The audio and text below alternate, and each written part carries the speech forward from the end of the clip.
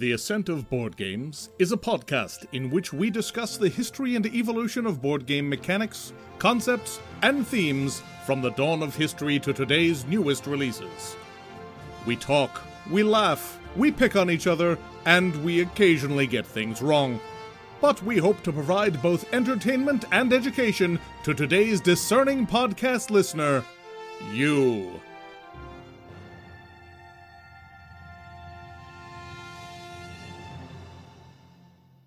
Welcome, everybody, to episode 24 of the Ascent of Board Games. That's right, we've been doing this for 24 episodes.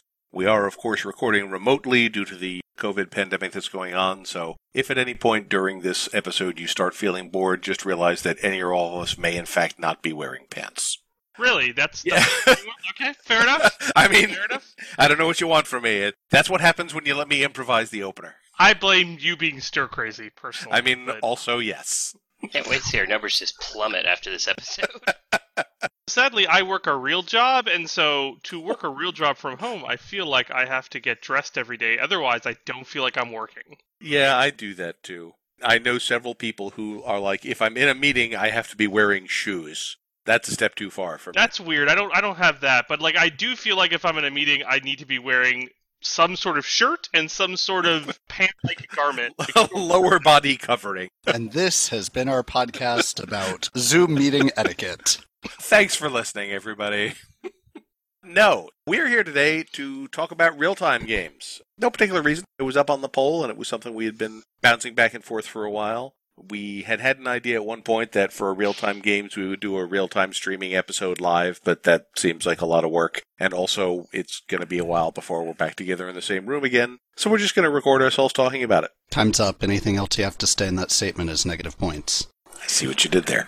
So basically, these are games where you cannot really have analysis paralysis because you will just run out of time and not get anything done. There's a timer involved in some capacity, and usually there are multiple people using the same timer and people are racing to do things first, or you're just racing against the clock in general. There's a surprising amount of variety in these, I found. And as has been a tradition on this episode for a long time, the first game we found in this series was a lot older than I thought it was. I remember playing this as a kid in the 1970s, but it turns out that it dates back to 1903. And that would be Pit. It was released in 1903 by Waddingtons, designed by Edgar Cayce, and we'll get back to him in a minute, Harry Gavitt, and George S. Parker. So Harry Gavitt actually designed an earlier game in 1896 called Gavitt Stock Exchange, which kind of had the first real-time. I have never played it. I just know it has real-time trading, but it's pretty much almost been forgotten in time.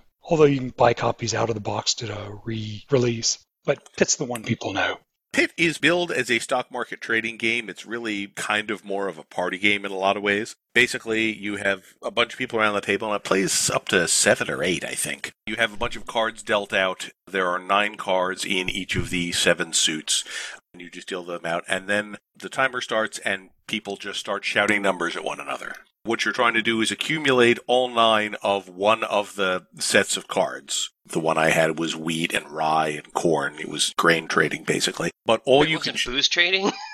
You can still have rye, I guess. So let's say I have 4 corn and 3 barley and a couple singles. I'm going to try and concentrate on corn. So I take the set of 3 rye and I just hold them up face away so no one else can see what they are. And I just start yelling 3, 3, 3. And if somebody else is yelling 3, we exchange our sets of 3 with one another. And then usually we groan because either we've exchanged the same thing or you've exchanged something with me that I don't want. And basically this process continues with all groups of people yelling numbers at each other and swapping cards simultaneously until somebody has 9 of a kind. Some things might be worth 100 points for the set, some might only be worth 50. And you play that until everyone gets fed up, and then whoever has the most points at the end wins. Oh, it's a game of attrition, huh? Like Monopoly, I give up.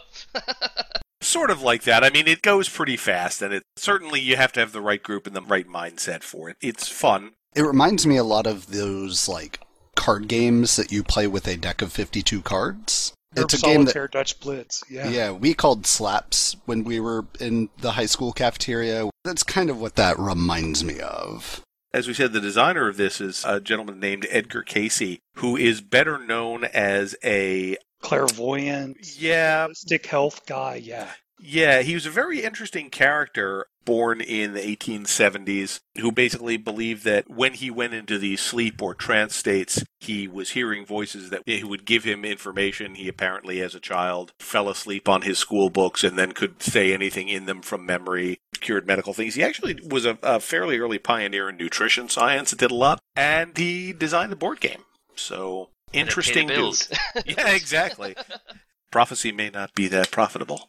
It actually spawned a whole bunch of trading games. There's a number of threads that I think we'll come back to. But, if you play Civilization, deep kind of serious 4X kind of game, and in the middle there's this trading round that's basically Pit, that's actually very central to the game. There is another game that Mike brought up called Dutch Blitz from 1960. This is based on NERB Solitaire, and it's generally a multiplayer team game where you're basically playing like Solitaire where you're building up stacks, but you're doing it all in real time.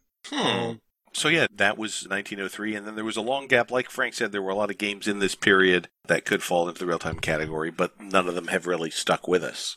We don't see another strictly real-time game until 1998, which is one of the first real-time games that I played at my friendly local comic book store called Falling. This is a cheap-ass games game designed by James Ernst. The premise is real easy. You are all falling. You win by being the last person to hit the ground. It's a shallow victory. Because you live the longest. Right. So this game actually is a simulated real-time game that relies on one player to be a dealer who sets the pace for the game. And the instructions do kind of recommend, like, hey, dealer, you need to move at a consistent pace throughout the game while players are taking their actions. It's really easy. Every player has a stack of cards out in front of them that the dealer is going to deal cards to. The player can then pick up one card off of the top of their deck and hold it in their hand to be played at another time. And cards come in like 4 or 5 varieties. Things like skip. If you have a skip on top of your deck, the dealer will skip that player for the round and take the skip card away from them. You can also have a split card, which will give you the player a second stack to deal to. And basically, you're going through these cards until you are dealt a ground card, at which point, smack, you've hit the ground and are now out of the game. However, you can get things like stop, which will prevent a card from taking an action, so you can stop the ground, which is kind of interesting to think about. It basically plays out like that. A round literally takes minutes to play, and then you switch off who's the dealer and go again. I will say that this is really sort of a classic James Ernest design because it's simple and straightforward and also completely nonsensical from a plot standpoint. When I think about real-time games, before Frank reminded me of Pit, Falling was the first one I thought of. They apparently at some point came out with a fantasy version of the game in which you were all goblins who are falling. The version I played, you were all just people. And so, like, the hit card was you literally shoving someone further down. Goblins, isn't it like giving someone an anvil, if I remember correctly? Right, like, it's... I think it really stepped into the absurdity, and that probably is for the best. Sure. I like the one that has the art with the cows falling was pretty great, too. That was the German version, I think. Very nice. Why were these cows falling? Who knows? Who knows? Clearly the French launched them out of a catapult. I like the idea of them loading cows onto like a big old B-52, and then, like, the cows just moving as you fly up, and then someone's just shoving them out of the back of that plane. You could also do the WKRP in Cincinnati God tie is my witness. turkeys. I thought cows could fly. Yeah, exactly. All right, well, that's enough of that nonsense. Time for some more nonsense. Right. It's funny because I actually played this game in tandem with our next game, which came out in 1999, which was also a cheap-ass games from James Ernest. I feel like he was on a roll. This one was Brawl, which is a 2-player deck game in which you fight, like a Street Fighter game. Although that theme is very light. Basically, the game is sold in packs of characters, and each character has a different deck combination. Most of the decks consist of 3 types of cards. They come with hits, bases, and blocks. The hits come in 3 flavors as well, red, blue, and green. So the game begins with each player putting a base out onto the table, and then one at a time you can draw a card from your deck and do one of two things with that. You can either play it to a base. If it's a hit, it locks that base into that color of hit. So if I put a green hit on a base, I can't then later play a blue hit on it. Or you can discard the card. On your turn, instead of drawing, you can also play the top card of your discard pile. At the end of a game, which is determined when 3 bases are stopped, in essence, you're going to assess to see who has the most hits on each base. That person takes control of that base. Whoever has the most bases wins. So it's a clever, quick little game. It had really good artwork. It was this Street Fighter-esque anime. It had some really interesting flavor. They then went kind of weird with it and went into like catgirl fighting, which, for $19.99, it was great. And the decks weren't that expensive either. I think it was like $5, $6 a pack because cheap-ass games. It got in, it did a thing, and then it got out. I know they did some tie-ins with Shadow Fist at one point, which was a more complicated, traditional CCG that had that sort of martial arts vibe going on. I played this at my friendly local comic book store. We were in high school, and it was real easy to just be like, hey, cool, let's pull out these cards and play a game while we wait for everybody else to show up. So it really filled a very specific niche for me back in the day. Just watching the gameplay videos I was watching of it, it could go lightning fast. Oh, yeah. The iconography and the colors and the mechanics are so simple. You can literally just like blaze through it as people just react to what the last play was from their opponent. So, are you actually taking turns, or is it just you're playing cards? The learning game is done taking turns. But once you actually learn the mechanics, which doesn't take more than a playthrough or two, it wants to be played in real time. Okay. Which is really to say, how fast can you flip cards and place them on a thing? If you wanted something that was a little bit more thinky, perhaps, you might want to consider Ricochet Robots, which is a game that people that have played it tend to either really enjoy or really hate. This was a 1999 release by Alex Randolph from Rio Grande, and it's the first of what is sort of like a real-time competitive puzzle-solving game, I guess you'd call it. Basically, there are a series of boards set up where you've got several colored robots and a target on the board. And when the timer starts, everybody has to figure out the shortest route in terms of number of moves to get the right colored robot to the target. Robots will move in a straight line until they hit a thing, and then you can move them off in a different direction. So you have to find the right combination of things to bounce off to get to the correct spot. There's not a whole lot more to it than that. You start the timer, you see a bunch of people just sort of staring at the board intently, and then somebody will say something like 5, and a couple seconds go by, and then somebody says 4. When someone gets to the lowest number they've found, they have to prove that they can do it in that number of steps, and if so, they win that round. If you like spatial puzzling and that sort of thing, it's fun. If you find that sort of thing tedious, you'll probably not enjoy it at all.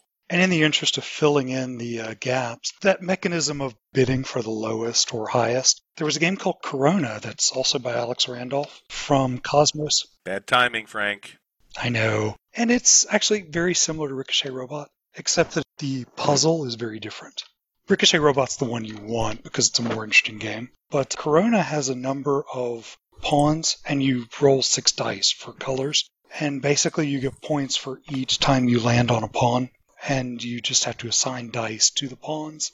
It was actually released as Moonstar in 1981 by Avalon Hill, but no one's seen it.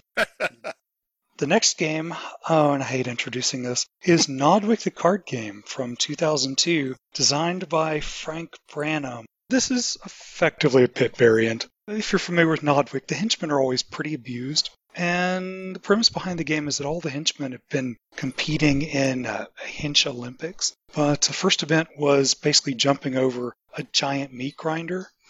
And it didn't go so well. So you have to basically be the healers and put them all back together so they can continue competing. But you're not exactly delicate with your healing. So you just need some henchmen composed of mostly the same body parts. And so you've got a mixed deck of henchman cards with various types of healing things like rose-colored glasses, duct tape, to actually assemble the part and then, of course, the body parts themselves. Gets a little Frankenstein-y. Yeah, totally. And basically, you're trading in real time, but you're allowed to announce what cards you want and try to assemble a complete henchman, and you get bonus points for basically being the same color. The real-time element is enhanced a little bit by the fact that cards come into the game slowly over time. There's a sand timer, which sits in front of you, just counting down. At any time, you can take the sand timer and just pass it to the left and take a card. That person who receives it can then turn it over if they want, or just let it tick. If the timer ever runs out in front of you, then you have to pass it,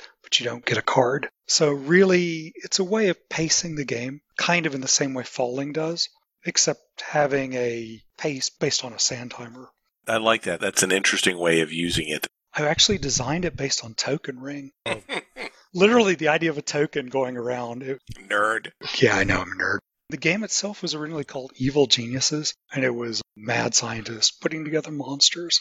I feel like there was a period in here where you were the official webcomic board game tie-in designer. With this and Warhamster Rally, you were that guy for a while. I did development with Jolly Roger at the time on some games like Theme Park, which is Joe Huber's, where Aaron Williams did the artwork, and so did some of the development on that.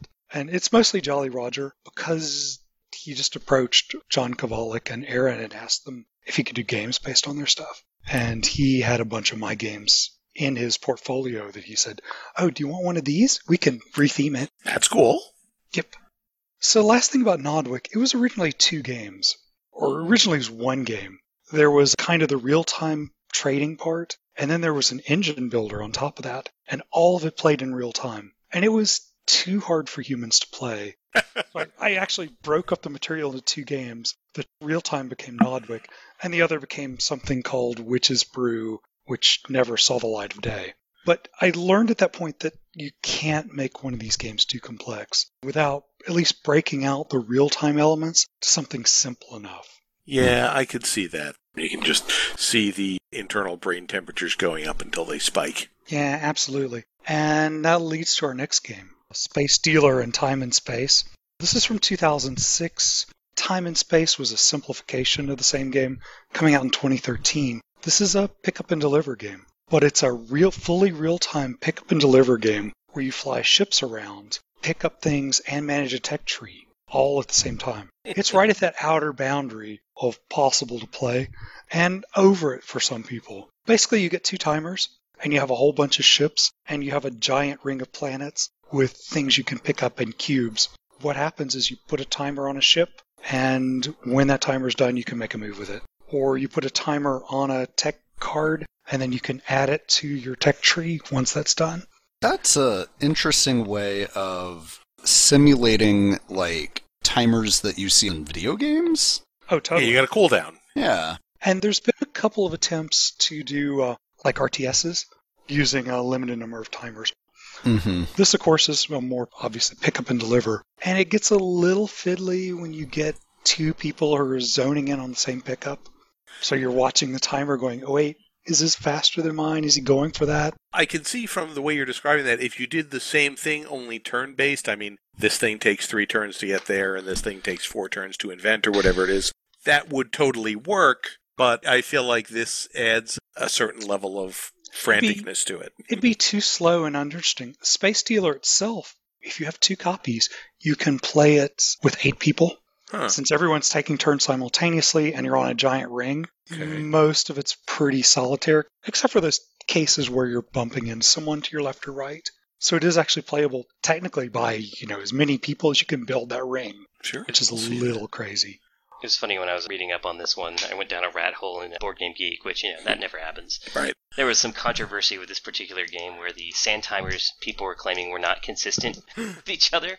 Oh, no. And, the company, when they made the new version in 2013, the German company that produced the sand timers actually wrote up a very well-written response about, well, we make these sand timers, they're hand-pulled glass by human beings, and then we fill them and time them at the same time, and the ones that don't meet certain criteria, we toss them, and then we do additional testing. I was like, oh, this is fascinating. I'm like, oh, none of this is going in the podcast. And yet, there it is.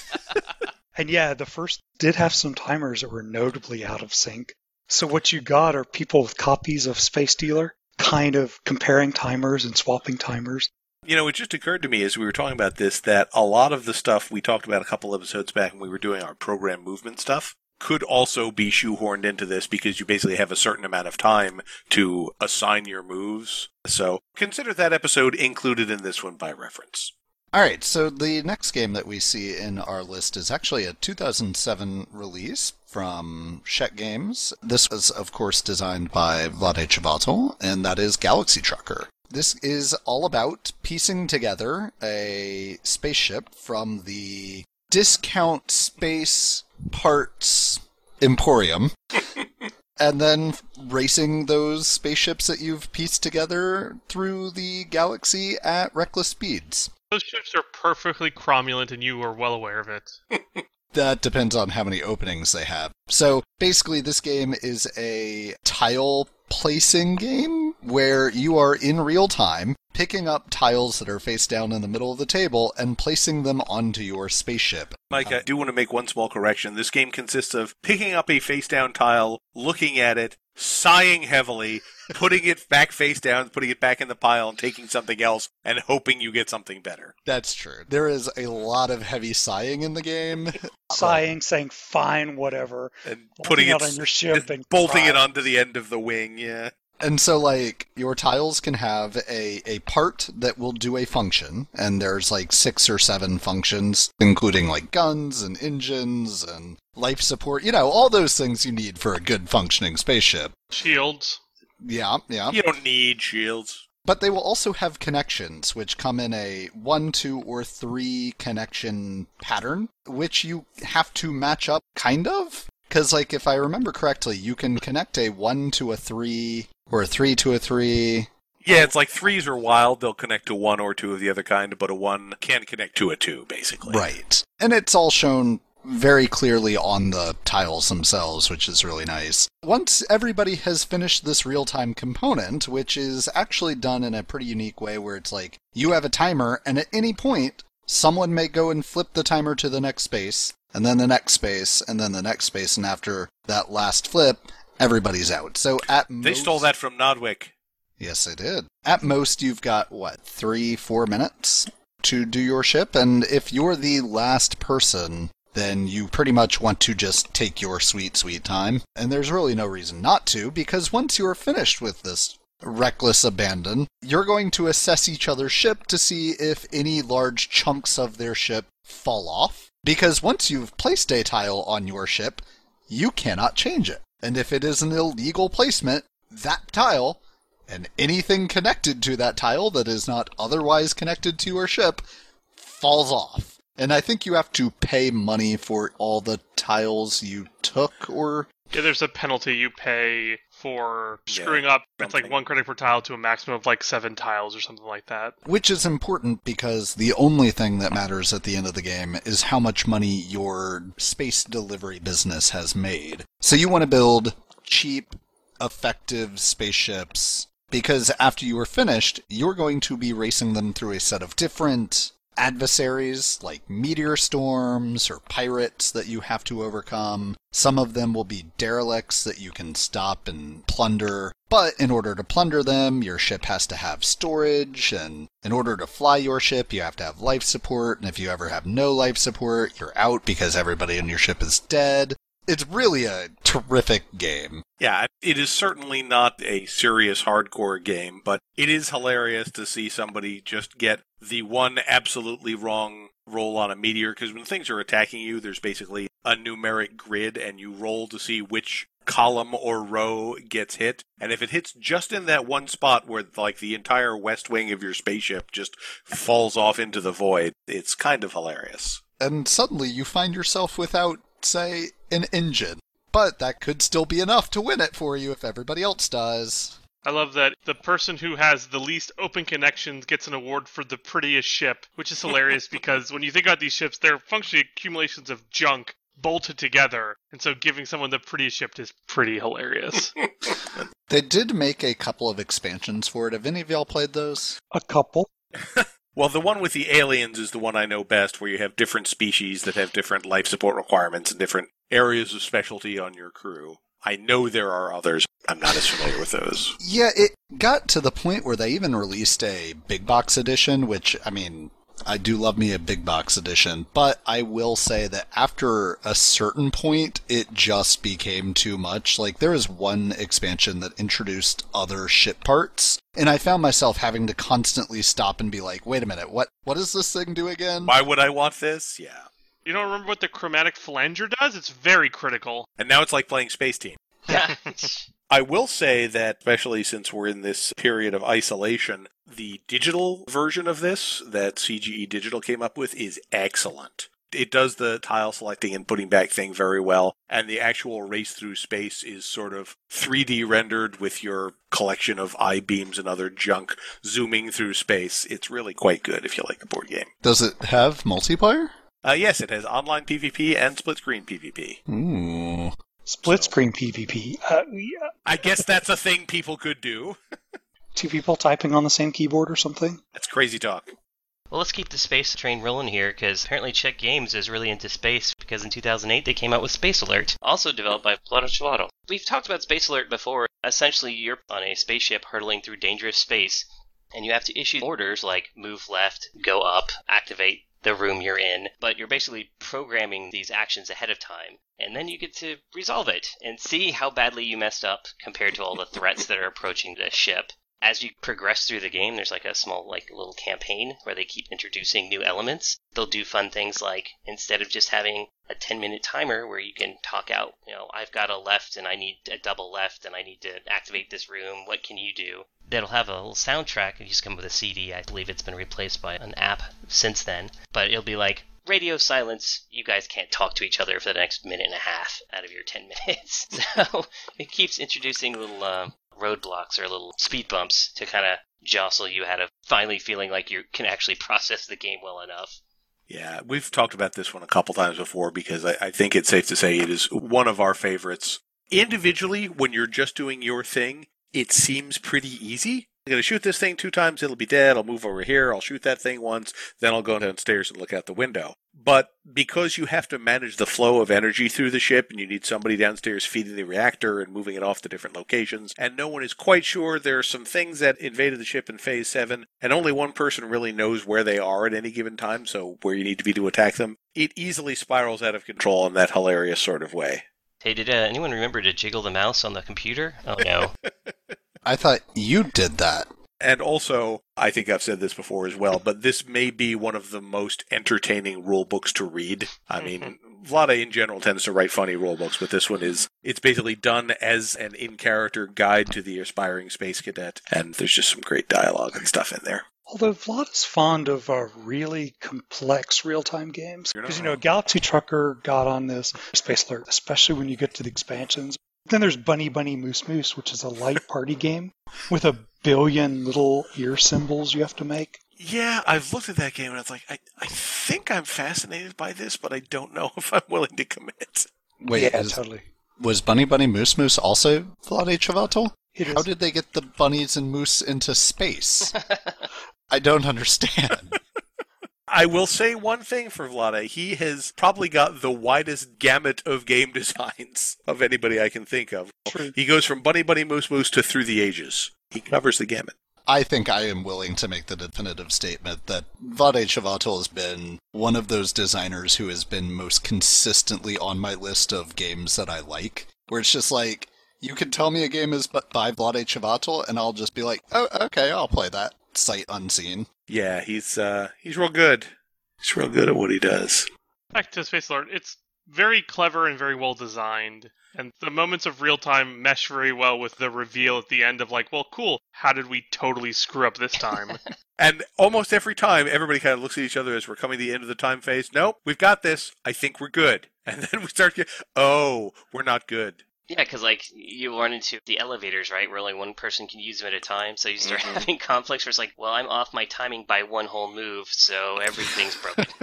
Yes, exactly. And of course, the classic one when you've been firing a gun for 3 rounds, it doesn't have any energy, and when you were making the plans, it's like, well, clearly, that ship is dead now, so I'm going to go somewhere else and do something. I'm just going to walk away from it. Yeah. And I think we did talk about this last time, but last time we played this game, we introduced the character experience, which Yeah, the campaign game. I think I never want to play it without that now. I do like it a lot. It was really good.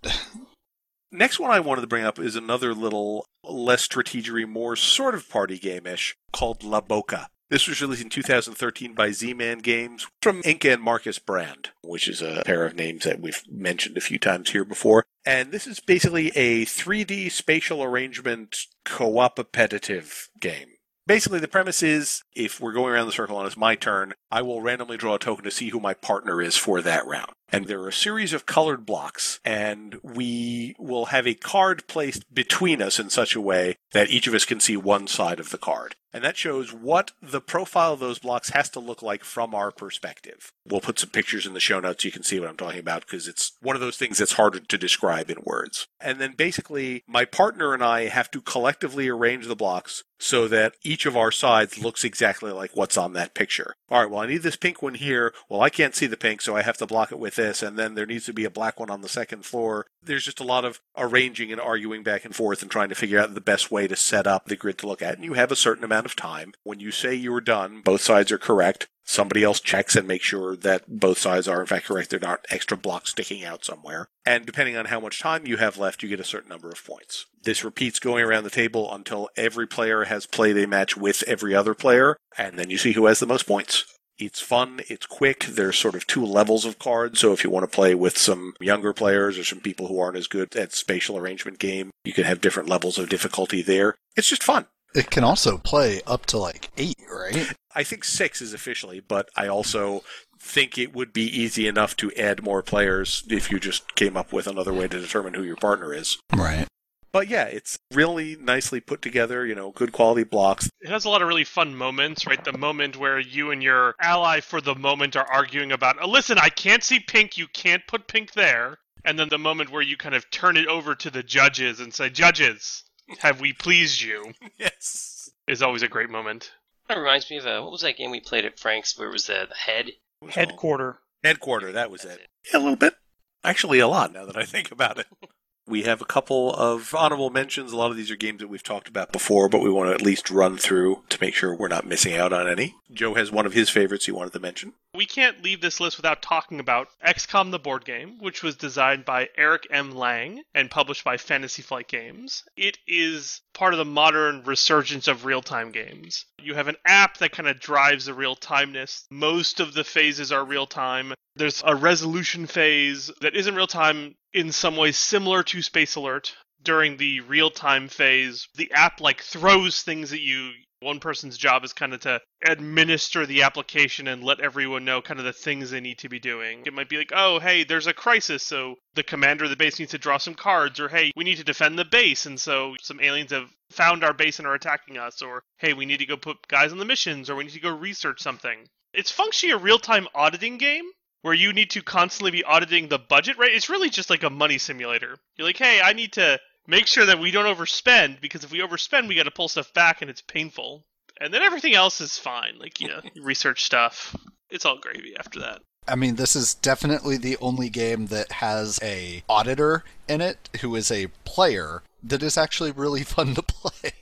Especially because it's like, man, the commander is in charge of the base, but also the accountant is the one who's like, nope, you can't do that. Nope, you can't do that. I need to put 5 guys on the mission. Nope, you get 3. I don't care what you want, you get 3. It is a extremely clever game. The expansion added some more difficulty and some more fun play options. And all in all, it's just really clever. Yeah, it's obviously not like the video game mechanically in any way, but it really does capture the feel of it pretty well. Mm-hmm. And has a really well integrated app. I like it. A game that's had a weird past, but I adore, is kind of a co-op dungeon crawl skirmish game, which pretty much has us written all over it. It's Project Elite, published originally by Artpia Games, designed by Konstantinos Kokinis and Sotiros Tsantilas. This is a weird game where you get 2-minute rounds. During that 2 minutes, you can sit there and roll your dice over and over, and then spin the icons on those dice to take actions. Mostly shooting the millions and millions of aliens that have spawned on the board in between your little 2-minute turns. You also have objectives depending on what your mission is, and you have to prepare an installation, which means you have to move over to that installation, pile a bunch of dice on it until it's fixed. Aside from the alien turns, though, there are alien move icons on your dice. So whenever you roll that, the aliens just start walking toward your primary base. If an alien ever makes it to your primary base, well, that's it. Game over. And so you're constantly moving, reacting to, oh crap, the aliens charging and attacking, etc. And all of this in very frantic 2-minute bursts. The game itself originally had awful minis and might have come out in 2015, then was kind of got a slightly wider release in 2016, and a 2020 release by CMON that looks like it's going to clean up some of the graphic issues that are in my old copy. But the game is addictive and frantic, almost like the game Escape Curse of the Temple, which was a co-op run around a temple. But Project Elite feels more combat-y and more hormonal. Testosterone. You get to kill things. That's fair, I guess. I don't know, you kind of lost me at 2 minutes of rolling dice over and over. So, Brian, I think you and I need to have a challenge where we see how quickly we can get our base destroyed by rolling the monster move icon. I mean, a challenge accepted. The actual game's fairly complex, but the things you can do during your movement during the real time are very, very focused. And the iconography's simple enough that it's actually playable, which is a surprise for that kind of game. Leaving aliens, let's talk about people shooting down people underwater. Captain Sonar, released in 2016 by Matago, designed by Roberto Fraga and Johan Lemanier. Got 2 teams. Each team represents a sub that's trying to shoot down the other sub, or torpedo it, I guess is more accurate. This isn't dogfighting. Each player on that team has a different role. The game's played in real time, and each person has to play their role to the hilt. Otherwise, their ship's going to be wildly off course, or their understanding of where the enemy ship is going to be completely wrong. So you've got the captain who kind of decides where they want the sub to go and when they're going to fire their torpedo. You've got the chief mate whose literal job is telling people what the captain wants them to do. It doesn't sound like that's important. It really is. It's the Sigourney Weaver on Galaxy Quest. I have one job on this ship. Yes, exactly. You've got the radio operator who's actually listening to the enemy team and seeing what they're planning on doing, and then they will be plotting the course of where the enemy might be on their own map. And then the engineer who has to fix all the broken things and manage powering up systems like being able to fire the torpedoes or do some sonar sweeps, that sort of thing. All of the positions are very stressful. The game is controlled chaos at best, but it's a lot of fun, especially when you're convinced you have a perfect lineup on your opponent. You fire your torpedo, only for them to go, yeah, that's not even close, no. You miss. It's interesting because a lot of real-time games are very sort of frantic. There's a lot of shouting. This one tends to be sort of very quiet and tense. All right, 2 degrees west. All right, I need more sonar power. Okay, got it. More quiet and serious. Obviously, it depends on who you're playing it with.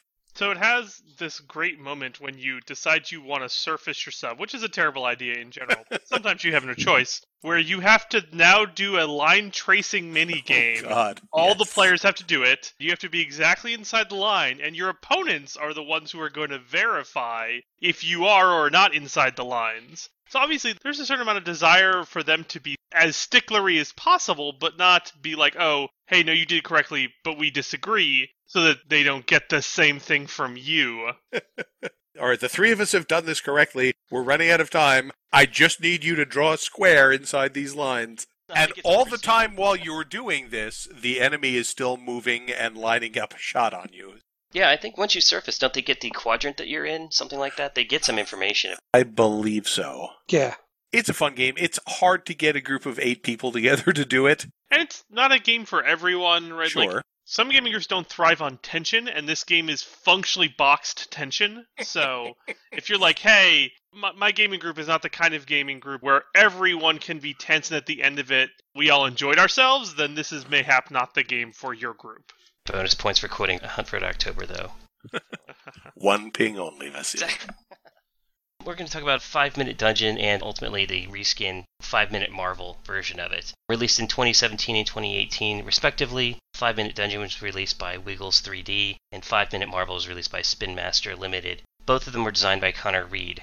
5-Minute Dungeon, you're a group of adventurers, you pick a boss that you're going to fight, and then you get a certain number of dungeon cards that will represent threats that you have to overcome to get to that boss to fight them. Each player is going to select from a character class, so you've got like your wizards and your fighters and your barbarians and so on and so forth, and each of them have their own deck that has a certain number of colored icons inside that deck, along with a special unique power. When you start the game, you'll turn on the app, you'll turn on the timer, it is exactly 5 minutes, and you will flip the dungeon door and you will see what you're fighting, and it'll be like, here's a mimic, you need to have 3 swords and 2 magic symbols to defeat it. And everybody that's playing in real time can toss down a card from their hand that has one of those symbols, and then once you have enough symbols that match what's on that card, you can move on to the next card. The challenge is, any card that you play stays played out. So if you mill your entire deck before you get to the boss, you're basically useless. And you have to constantly try and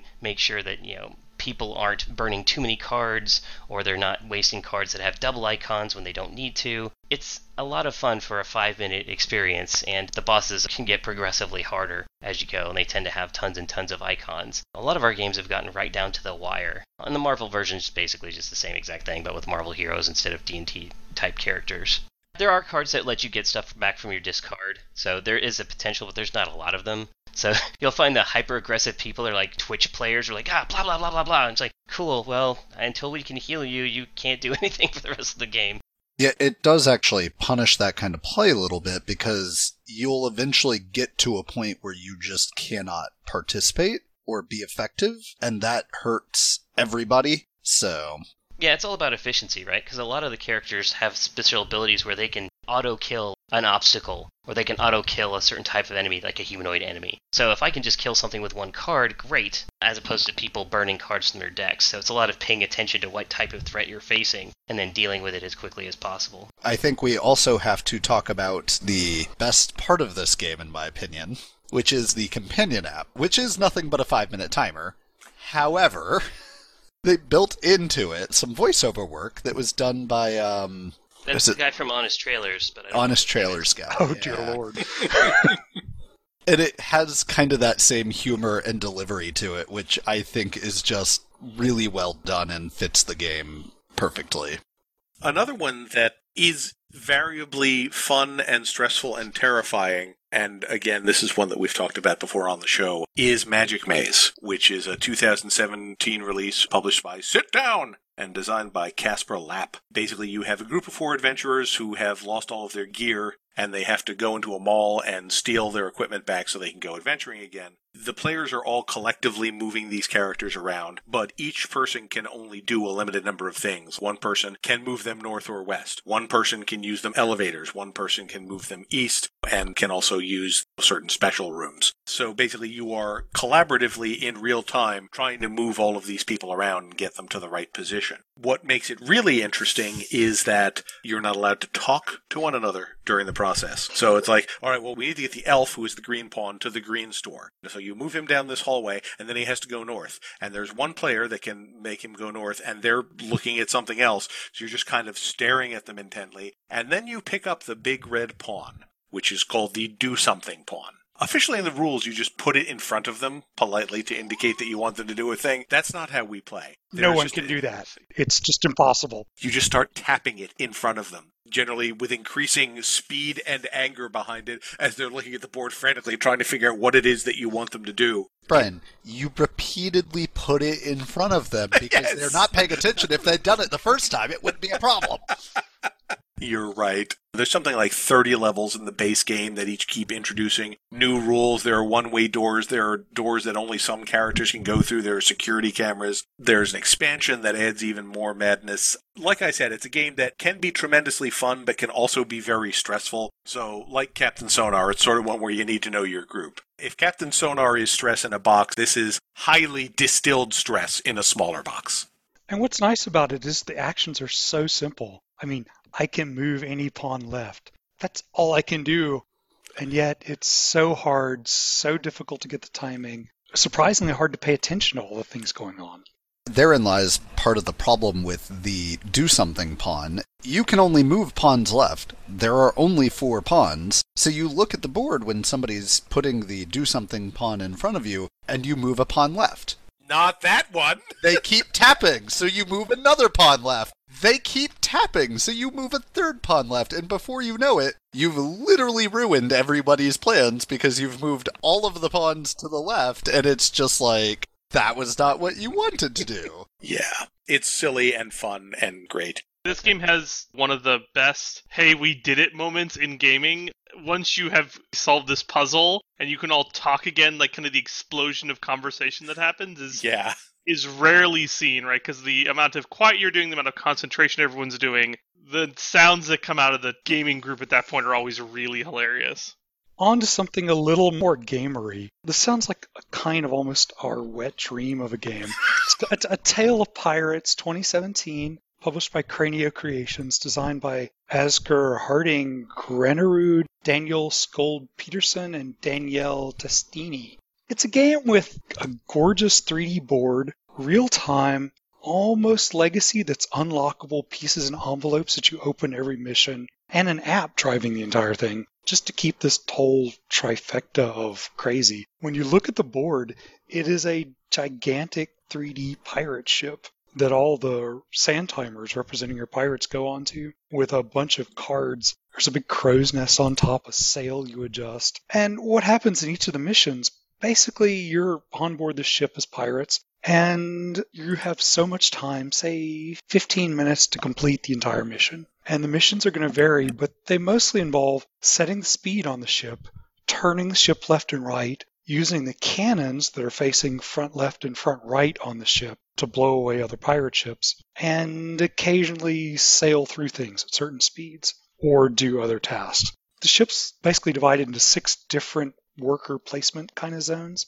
The crow's nest lets you look at face down cards and turn them face up, which you might want to do because some of those cards are rocks. And if you turn toward them and reveal a rock, you damage the ship. And of course, removing all your hearts on the ship kills you. Same thing, you can load cannonballs, you can fire cannons, in which case you're taking a shot at the ship your cannon's staring at, because at the end of each round, those ships are going to return fire and they'll damage your ship. When you take damage, you also end up putting these large corks in certain places, so you have to repair the corks, because once you run out of corks in a space to put damage in, it damages the ship. And then you can actually turn the ship with the wheel. On your turn, you take your action and put the sand timer counting down in the place you just took. Or actually, you put it in place, then take your action, and then kind of wait. So it's a little bit of an oddly slower paced game than you'd think it is without the frantic chaos of Magic Maze. Because basically, when you first start the timer, everyone immediately goes to one spot and then sits there for 30 seconds, tapping,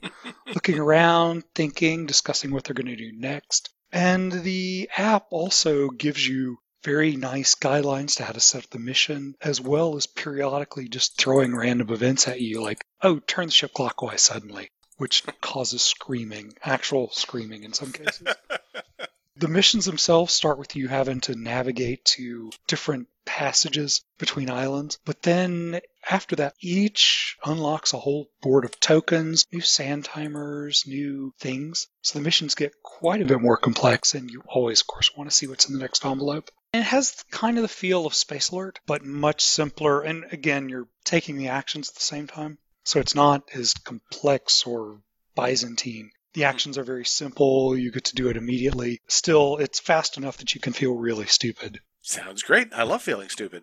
And then I think you had another one that you wanted to at least mention.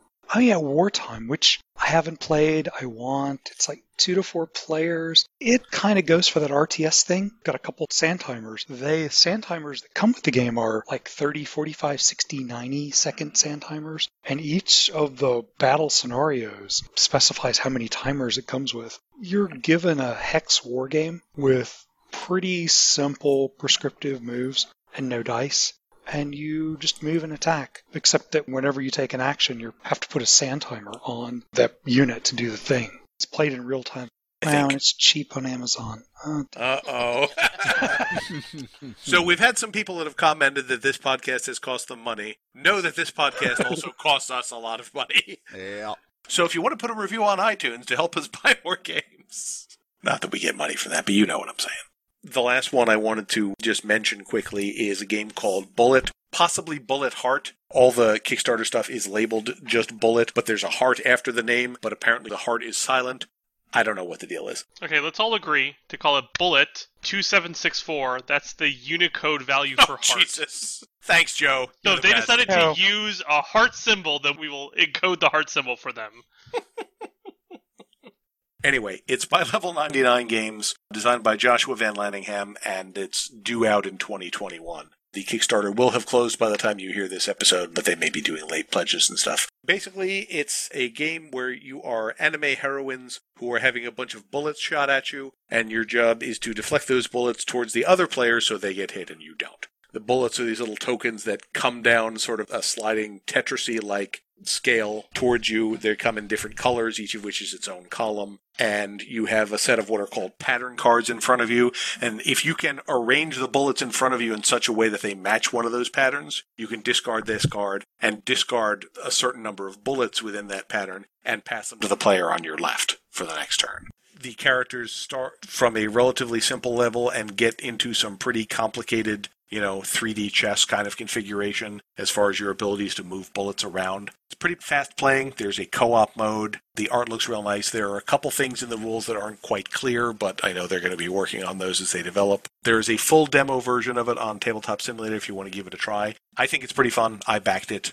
I'm curious to try it once they have the full version out. I think that they're going to need to do some serious tweaking of balance between some of the characters, because the character I played just seemed incredibly overpowered compared to some of the other characters that y'all played. I would clear my board of bullets and send them all to friend of the show, Anna, who would have twice as many bullets in her bag as everybody else for the next round. I do think there's definitely some balance stuff to look at, but, that's the kind of thing that can easily happen during the development process, and they seem to be pretty responsive to questions and comments like that.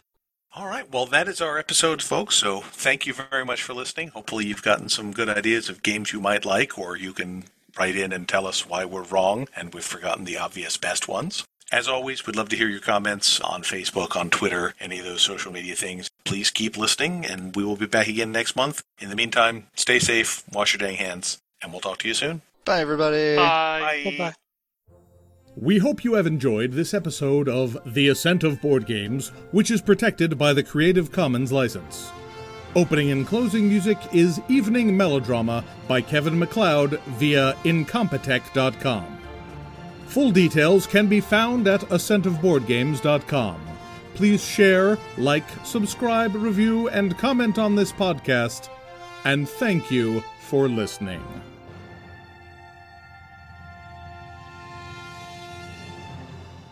I'm sorry, are you guys not existing entirely within the confines of the internet now? What's wrong with you? Ascend already.